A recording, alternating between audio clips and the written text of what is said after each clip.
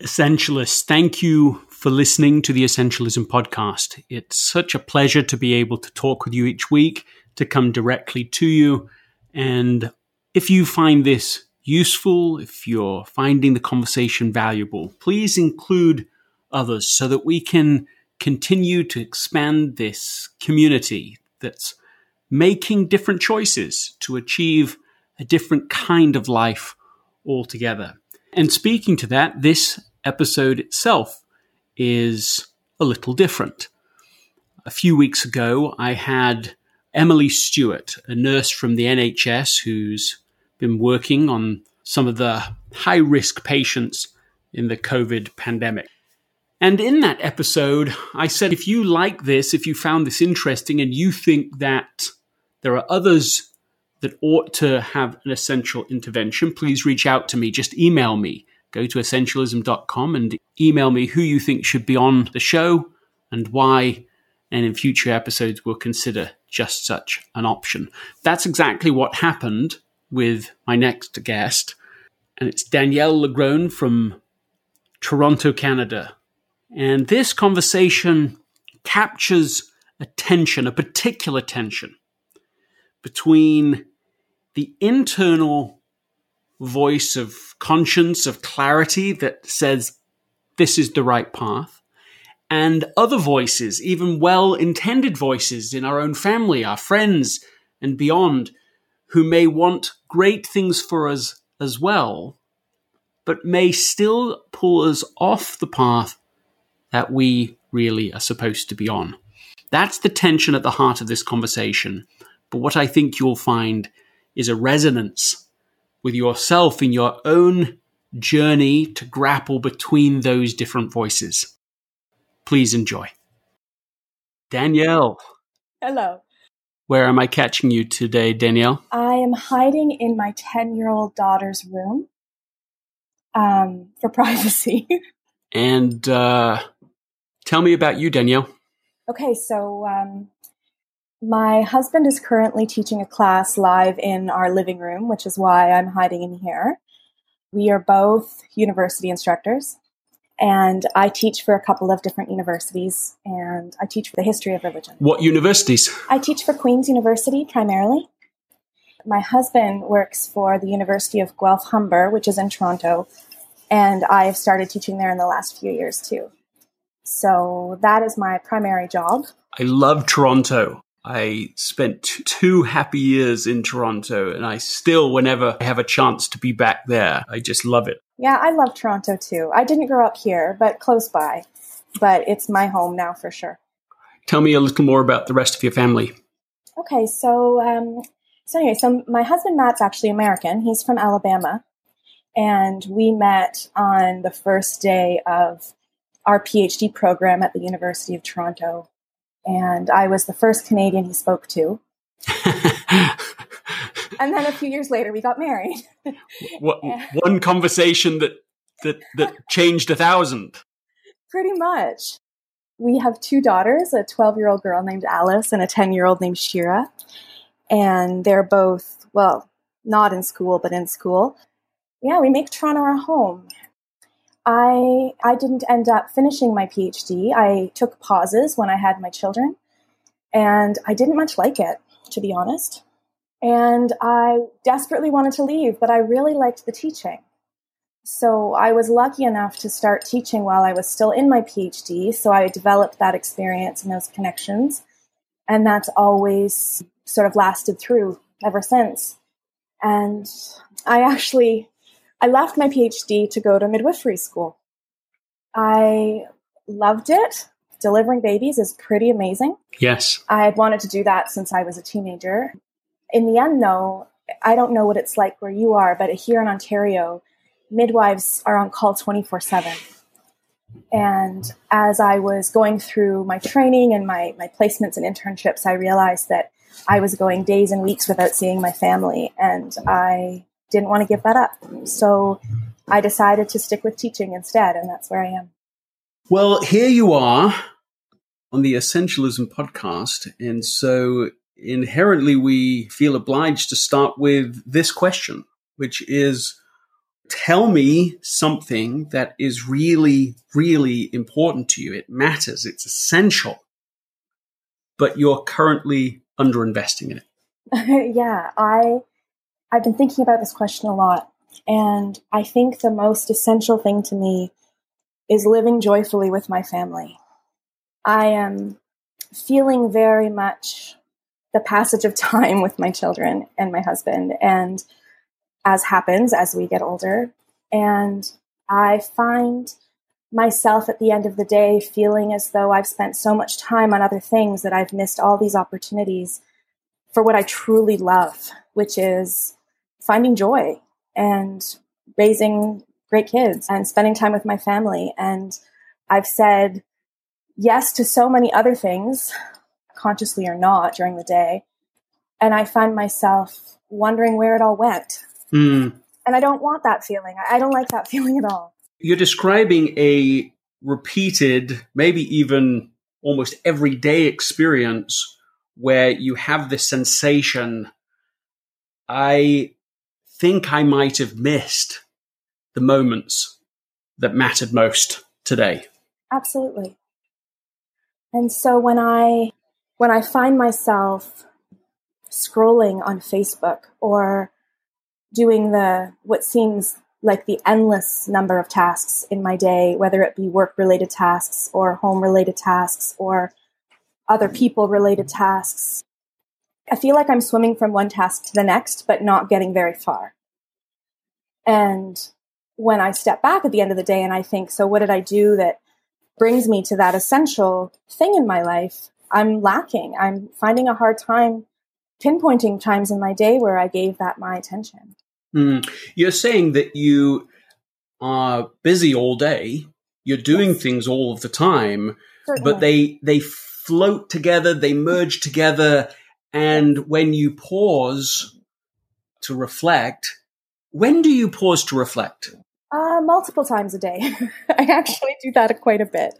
I do. I wake up really early in the morning because since the pandemic, since all of these isolation measures have happened, our family of 4 is always together in this tight space, as most people are dealing with right now.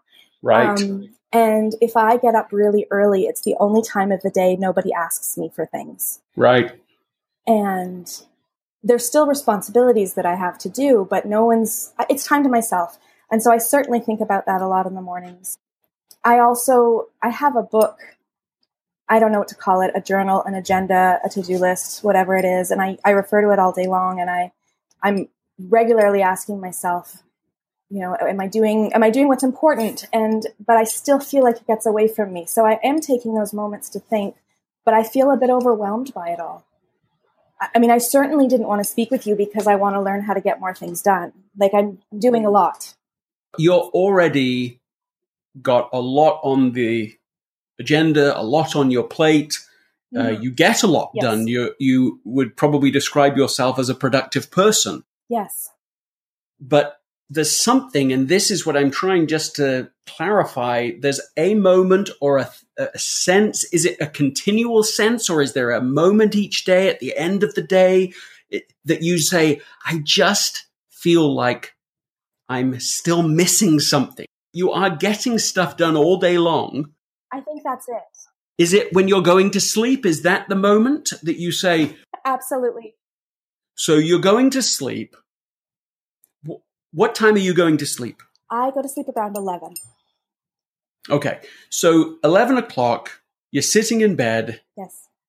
What are you doing in this moment of pause? Is the journal back out, or is it just... No. You're just tired now. I'm just tired. You're worn out from the day. I'm worn out from the day. And you think...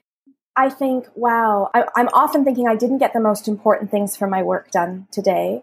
I missed some really great opportunities to spend time with my girls today. I felt all over the place again today. And this actually starts around 9, which is when my body turns off to the world. And I'm a terrible parent from 9 o'clock forward. Fortunately, my husband can take over because I am not able to parent very well. I'm really good at the mornings. I'm used up by that time. Yeah, you're used up. So then I find myself staying awake. Sure. doing little things with my girls, getting the house closed for the day. And then I get into bed and I read and I fall asleep. But that's the time of day where I feel a sadness sometimes that things are moving really quickly. Instead of feeling like I'm contributing and working towards those things that are so essential to me, I feel like I am coasting from one thing to the next, to the next, to the next. And I have, just as everyone does, I have had a year where I have lost people I've loved quite young. And I mean, it's what everyone says because it's that natural reaction. But, it reminds me of how little time there is. And I don't want to look back and think, oh, I missed so much. And I don't mean miss so many opportunities to do things big and small. I just mean I missed my life. I totally understand what you're describing. I keep a journal, pretty religiously, hardly miss a day in many years now. And one time I was rereading and noticed that many of the entries didn't matter to me at all. It was just nothing. And my structure for most of my journal is a gratitude-based journal. So I'm writing the things on that day that I think not only mattered, but I'm grateful that they happened. So it's already pre-selected for things that I will have assumed on that day mattered and would matter later in my life as well. So it was a bit of a surprise to find how many of the entries were of no importance at all to me, even just a couple of years later. What grabbed my attention was that as I would go through, every so often, a particular entry grabbed my attention, and it was of a game I had played, spontaneous game with my youngest daughter, where I'd been in her bedroom and we were playing this game, and I'd given some specific details of that interaction. And in reading it again, I'd completely forgotten about it until rereading it. And in rereading it, I relived it. I remembered exactly the game. I remembered being there with her. There was enough detail and specificity that I relived it. And that moment mattered enormously to me. Right. And so I feel like in that experience that I had rereading and seeing and the difference with some hindsight between the things that seemed to matter and the ones that actually did over even a little bit of time, that this is really what you're sensing in an ongoing basis is I'm doing a bunch of stuff, but there are precious moments. I'm not noticing them. I'm not present in them. I'm not fully there for them. No. And that's a terrible feeling, to feel like I'm not there for those. Why does it matter so much to you? I don't know. Parenting is challenging, don't get me wrong. But I feel like I've got these gifts. And another thing that's very important to me is that I want to do good in the world. And I don't mean by some large-scale act. I mean small-scale, through relationships, through small acts of service, through connecting to people, and most importantly, raising these good, kind girls. And if I don't feel involved and if I don't feel present and aware of sort of those daily moments, then I feel like I'm not doing that goodness in the world that I so badly want to leave the world with. What you just said to me, I think, is that you feel that you have a mission to do that work. Yeah. And if you get to the end and you did a bunch of other things, but that work wasn't done, you'll feel that you didn't do what you came here to do. And I think I feel that way in part because I was on these two very particular career paths, and I left those. And while I'm an instructor at universities and have been for so long, and I like my role as a teacher, I'm not an academic. I don't do research. I no longer write articles. And then I went through 3/4 of my midwifery training, and I cared for women and babies, and I delivered babies. but I decided to step away from that. And so while I enjoy my work, I do, it's not that meaningful path that so many people speak about. I don't jump up in the morning to run to my computer to teach my online classes with that kind of passion. I like it. I love connecting with my students. I love teaching. But I've come to realize over the last 5 years or so, that kind of meaning doesn't have to necessarily come from your paid employment. It can come from other places. And all of this talk about finding your path and finding your work specifically, I think misses the point that there are other parts of life that you can find meaning in that are just as important. And so that's when I started to realize that's where I find my meaning, is doing good in the world and finding that joy and sharing it with people and helping people and helping my children, my husband. What I think you are saying is similar to what one of my mentors used to say to me, which is that life is a mission, not a career. Yes. And it also seems to me that maybe you held at one time an assumption that a career was the point. Yes. And would be the way in which you would primarily contribute to the world. Mm-hmm. Certainly. And then through this experience of twice having gone down a path and not quit in a sense of, oh, I just can't be bothered to do that anymore, or I'm afraid of the work involved. It's just something within you said, this is not it. Yes. This isn't the way for you. Very loudly. Very loudly. That's interesting. Very loudly. So how so? What does that mean when you say very loudly? Well, for midwifery school in particular, when I was struggling with it, I decided to take a year off. And I took that year off, and then I started to entertain the idea of going to finish my last 2 semesters. And I met with the people in charge, and we were working out a plan. And the dread that I felt instantly was physiological. It came over me, like I couldn't not listen to it. And I thought, I can't go forward with something that makes me feel this way. Not just emotionally, but physically, like just the idea of returning. What was the physical sensation? Well, it was that feeling in your gut, that heaviness of like, oh, this is a terrible idea. It was that intuition and that feeling of panic of, oh goodness, I'm going to have to return to this. And I mean, there are plenty of people who are amazing midwives and deal with this work, but it just did not work for me. It was sad for me that it didn't work. Like I had that part of it that I had to let go, but I had to listen to that feeling. You're saying, of course, other people could find meaning in this. You're not in any way undermining Certainly not. it as a role, as an important role. Indeed, that's precisely why you went down this path. That's right. But then, in a way, to your surprise, you found not only was it not a fit, you found this strong moment of guidance. Of course, it's the next best thing to knowing the right path is to know clearly the wrong path. Yes. And that's what that moment was. It wasn't, this is what to do, but in that moment, you knew clearly and ambiguously, this is not the way. You know, I'll never have to give back those experiences that I got as a student midwife. I think there were 40 births or so that I attended and, you know, caught with my own hands. And I'll never have to let that go. That's always mine. But I think when you mentioned that I always saw my career as that way that I would contribute to the world, I think having done so many years of my PhD and then stepping away and then doing midwifery school and stepping away, there is a part of me that has to reconcile a big feeling of failure on that path.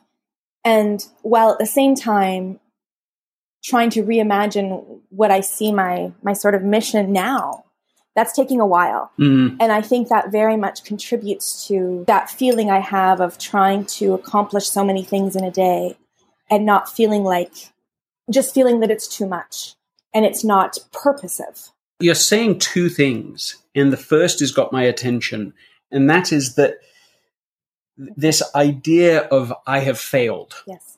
In fact, I failed twice. Yes. And so that creates, I think, a burden, clutter, emotional debris Yes. that somehow needs to be, each day it's almost like my work today, my to-do list today somehow alleviates that error, or somehow makes me feel less bad about that, or somehow I'm obligated to do these things in order to make up for that. That's what I hear in you. I think you're right.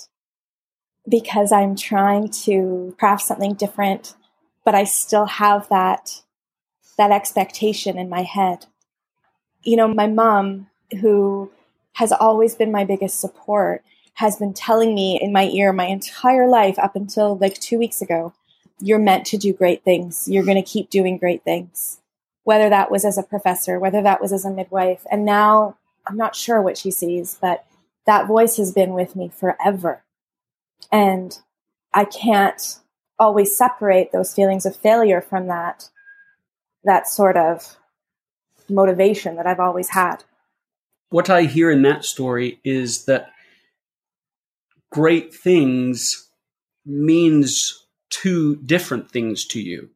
Great things means a positive of you're born with purpose. You're a person that matters, that you have a mission. That's the positive. But I hear another side within you saying it's like spliced into that is career. That great things must be career things. I'm not trying to put words in your mouth. That's what I sense in you. Does that sound right, or am I getting it wrong? No, you're so right on that, actually. It is something I struggle with all the time, trying to hear that voice in myself that I must find that career, I must find that big sort of contribution to the world, versus I like my ordinary life and I can contribute in that way. It's a very powerful pull, like that tension between career not being everything and rethinking how I see the life that I've got. This episode is sponsored by Shopify. Selling a little or a lot. Shopify helps you do your thing however you cha-ching. Shopify is the global commerce platform that helps you sell at every stage of your business. From the launch your online shop stage to the first real life store stage, all the way to the did we just hit 1 million orders stage. Shopify's there to help you grow. So whether you're selling scented soap or offering outdoor outfits, Shopify helps you sell everywhere. From their all-in-one e-commerce platform to their in-person point-of-sale system, whenever and whatever you're selling, Shopify's got you covered. Shopify helps turn browsers into buyers with the internet's best converting checkout, 15% better on average compared to other leading commerce platforms. So sell more with less effort thanks to Shopify Magic, which is your AI-powered all-star. In my experience with every business that I have built, including this podcast, there are breakthrough moments, and those moments are often the result of finding the right partner. And I think that's a way to think about Shopify, because no matter how big you want to grow, Shopify gives you everything you need to take control and take your business to the next level. Sign up for a $1 per month trial period at shopify.com/Greg, all lowercase. Go to shopify.com/Greg now to grow your business, no matter what stage you're in. Shopify.com/Greg. There's two parts of you. One, assuming and feeling pulled career is the path to greatness. And then another part of you inside pushing against that, saying that is not the way for you. Maybe if we gave it different language, that's not the path to greatness for you. And that's where I start thinking, and have been over the past few years, about this more smaller scale contribution to the world and rethinking it differently. And I read, I can't for the life of me remember who wrote it, but it was an article online, and the title was something like, what's wrong with my ordinary life? And I can't even remember the details of the article, but it stuck with me because I feel like when I'm on that career side, searching for something that I don't know if it's about creating an identity for myself as someone who's got this sort of passionate career drive. But when I see that, and then I see the article like this about an ordinary life, I think, yeah, that's what I actually want. And I want to figure out what's essential to me to create that life. So, like I've said earlier, so that I don't feel like I'm missing out on all these wonderful, joyful things. Because I truly am joyful at all these things. I love my life. I'm not complaining about it. I want to be deliberate in it. What I hear is that something quite beautiful in you, which is I actually believe that my ordinary life with my husband, with my girls, trying to make a difference in this, what you're calling the smaller life, really, really matters. It does. But I feel this layer of pressure externally telling me that can't be right. You've got to find greatness in a public domain. Yes. That's what greatness is. And this is the war that you feel. But if you were being completely honest with your own clarity, your own voice, you would say, it's the simple life. That is the one I want to invest in. That's the one I want to go after. It is. When I'm careful and I listen, that's what I know. And that's what I've always enjoyed so much about essentialism, is that with more simplicity and accepting and welcoming and being deliberate about those parts of your daily life that I just truly love and I don't want to miss out. Well, and what I sense in you is if you could just give up, let go of this supposed requirement, then you would say, I've already found what I'm looking for. And I think that's the big thing. And I've been working on this for years. It's a slow process. It's complicated to get rid of that. It involves, years as a people pleaser, years as a perfectionist, a wonderfully supportive family that inadvertently put a lot of pressure on me. And I'm not placing the blame on them, but it's part of that voice in my head. And I can't ignore that. I have to sort of understand it. You're also clarifying for us the idea that there are two voices. That there's your own voice. Yes. That actually, from your conversation today, is clear for you. It's not, maybe it wasn't so clear before, but as you articulate it today, it's not uncertain. It's actually clear, purposeful, present. When you step too far off it, you feel the wrongness of that and you correct it. You're willing to not just feel it and hear it, but to act on it.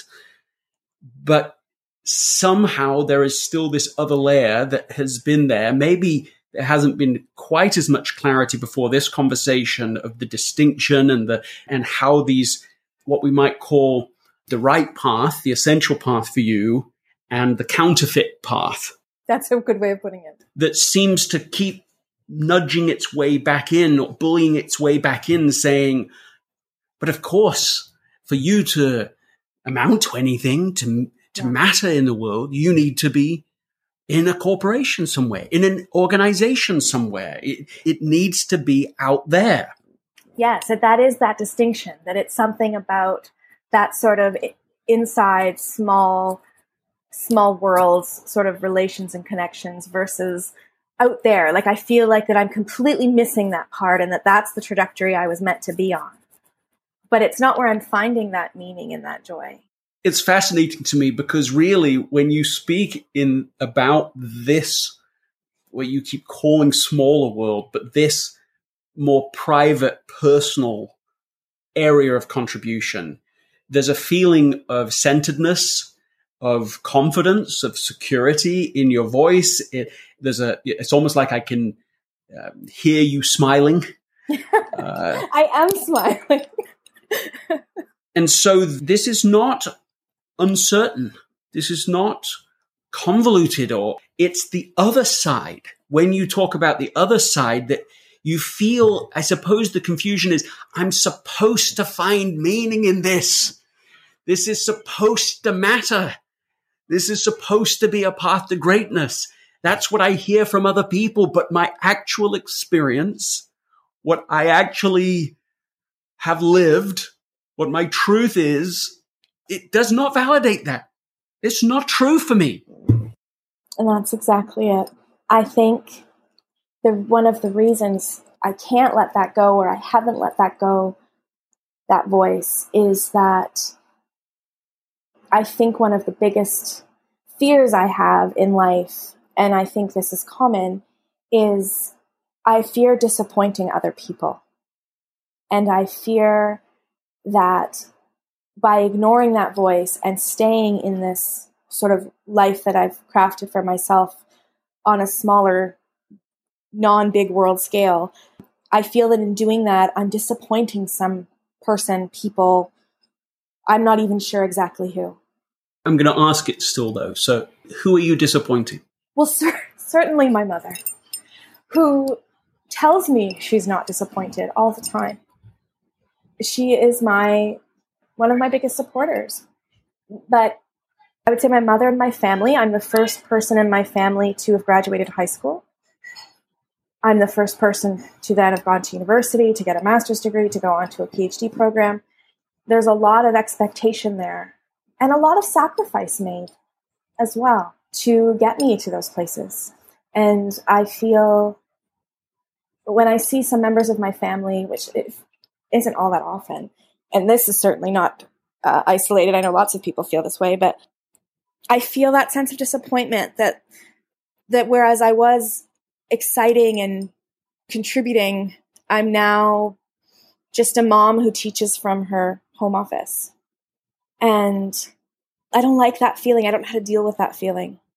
I think what you're saying is that there's a hierarchy of values in the assumptions that some people in your family have had, that they don't say explicitly, but seems to be in the air, seems to be in the conversation, that basically says out there contribution is higher up on the hierarchy than the here at home, here with family, here making a contribution in the way you actually feel pulled towards.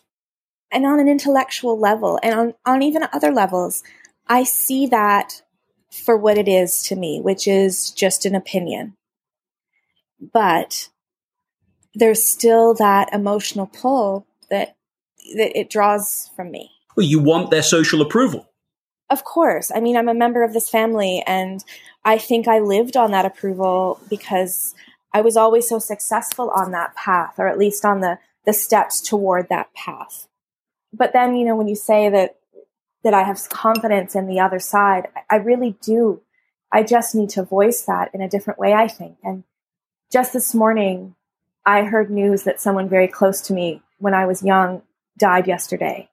And all I could think of is that he was one of the kindest, most gentle men I've ever known.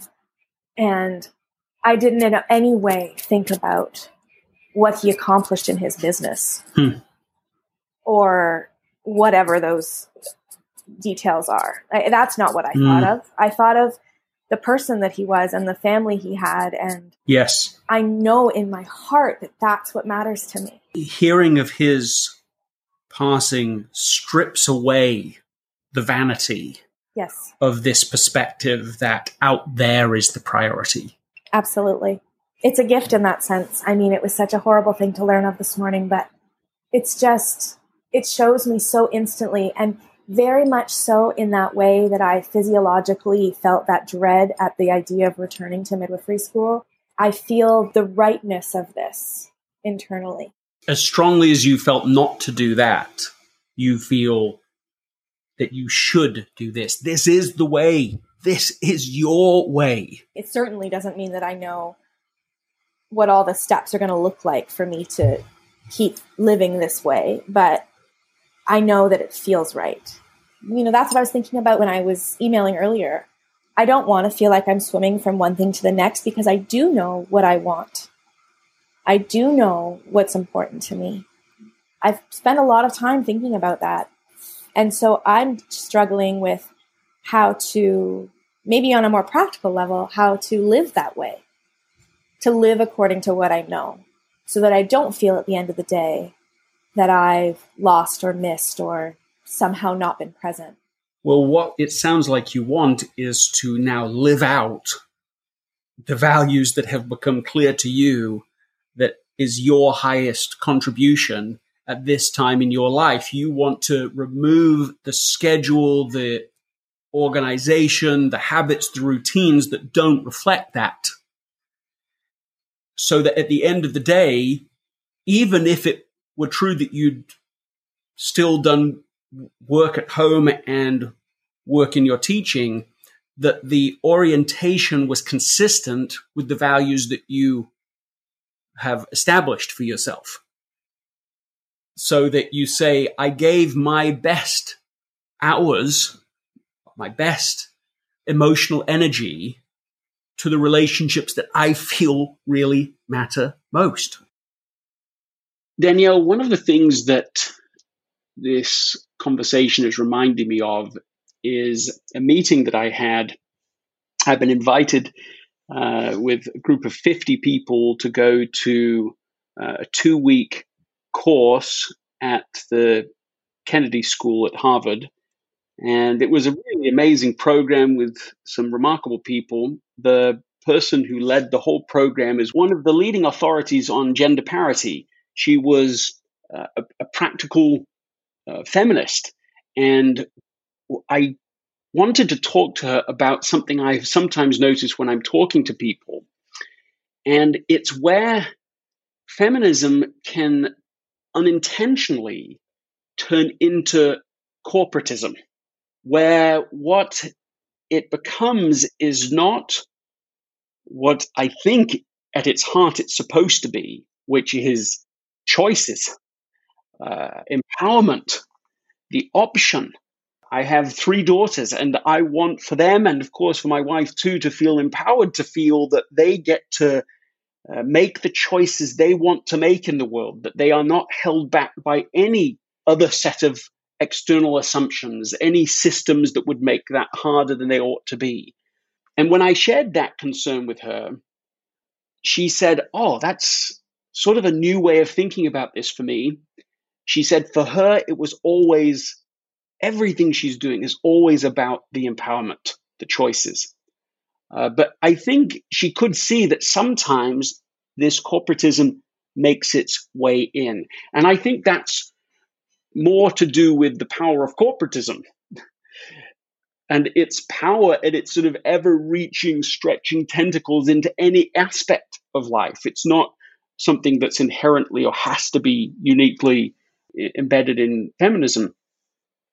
But I just hear that for you, that there's something here that you have felt empowered, you have felt that you ought to do something that mattered with your life.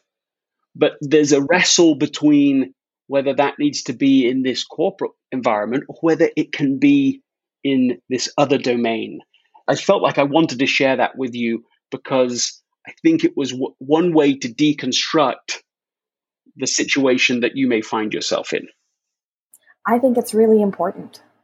And as someone who has grown up as a feminist and studied feminism in my doctoral work and thinks about these issues all the time, I feel like it's smacking me right in the face, just how the unintended consequences of this, you can have everything. That not only can you have it all, but you should have it all. And I think as I'm trying to figure this out for myself, it's about saying no to the you should have it all in a way that where I can give myself permission to make the choices that I want to actively make for the life that I think is important. But it's very hard to silence that cultural voice that I think is telling me I should have everything. I should have the corporate job. I should have the outward focus on top of having a wonderful, meaningful life with my family. And I don't think, for me, that that's a possibility. And what I really have felt in you isn't whether it's even a possibility. It's, and again, I'm not trying to put words in your mouth. You can correct me. But what I hear you saying is that's not what I want. Yes, very clearly I feel that. Something you said earlier feels unresolved to me and could be helpful. You talked about, well, I just would like to have a conversation. And pretty much, I think what you're saying is with your mother. Yeah. And I wonder, what is it you would want to say to her? I think what I want to say, and what I have on some levels already said to her, is that I'm okay on this path and that it's worth it. And I want to tell her, and that whole voice that's there in my head, that I've asked myself what's most valuable, and I know in my heart what is. And it doesn't look like what I thought it was going to look like, but that's okay. And when my mom thinks that I'm going to make some big contribution to the world, maybe it's time to rethink what those contributions look like. I'm wondering, as I'm listening to you, whether there's a conversation that includes, Mum, I am so grateful for the contribution that you made, that what you did for me matters so much. To me, you have lived a life of greatness. You invested and enabled me to be able to live a life that really matters. And now I want to do the same thing and pass on that greatness. And this is the path. This is the way that I feel I can do that can last not just for my children, but pass on this legacy. And I like so much how you say that, because it's not just the life that I've chosen, but it's the life I truly love. And that's, at the end of the day, what I want, and nothing more. And I know, as the woman that my mother is, I know that she gets that. But I think the conversation's an important one to have, a direct one like that. Especially the thanking part. I like that. You're good at this. There's an article in the New York Times that I was happened to be interviewed for, and this, I think, will have relevance for you to be able to read, and for others that are listening. But I think if I could just summarize one of the key points in it here, it was that as the years have gone by, for me at least, things that had seemed ordinary have become extraordinary. And so it's to see in this moment, in the now, which things are going to matter in an extraordinary way from a longer term perspective. And really, this is what essentialism is about. I try to be careful in the book and in conversations not to try to dictate to people or even pressure them into thinking that what I think is essential is what they should think is essential. And what I want to encourage, and what I hope I've been able to encourage in this conversation with you, is to trust your own internal voice as being the best guide for what matters versus what doesn't, instead of all of the loud, suffocating external voices that even well-intentioned, can keep us away from that clearer voice within. And I haven't thought about that moment when I knew I couldn't go to midwifery school again. I haven't thought about that in a long time. But I think that's a really important part of this whole conversation, is that trusting and listening to that knowing. In the same way that I knew that midwifery wasn't for me, I know that this, what I've created as my meaningful life, I know that is right for me. And while I don't know what that's going to look like as life moves on, I mean, we can't know that.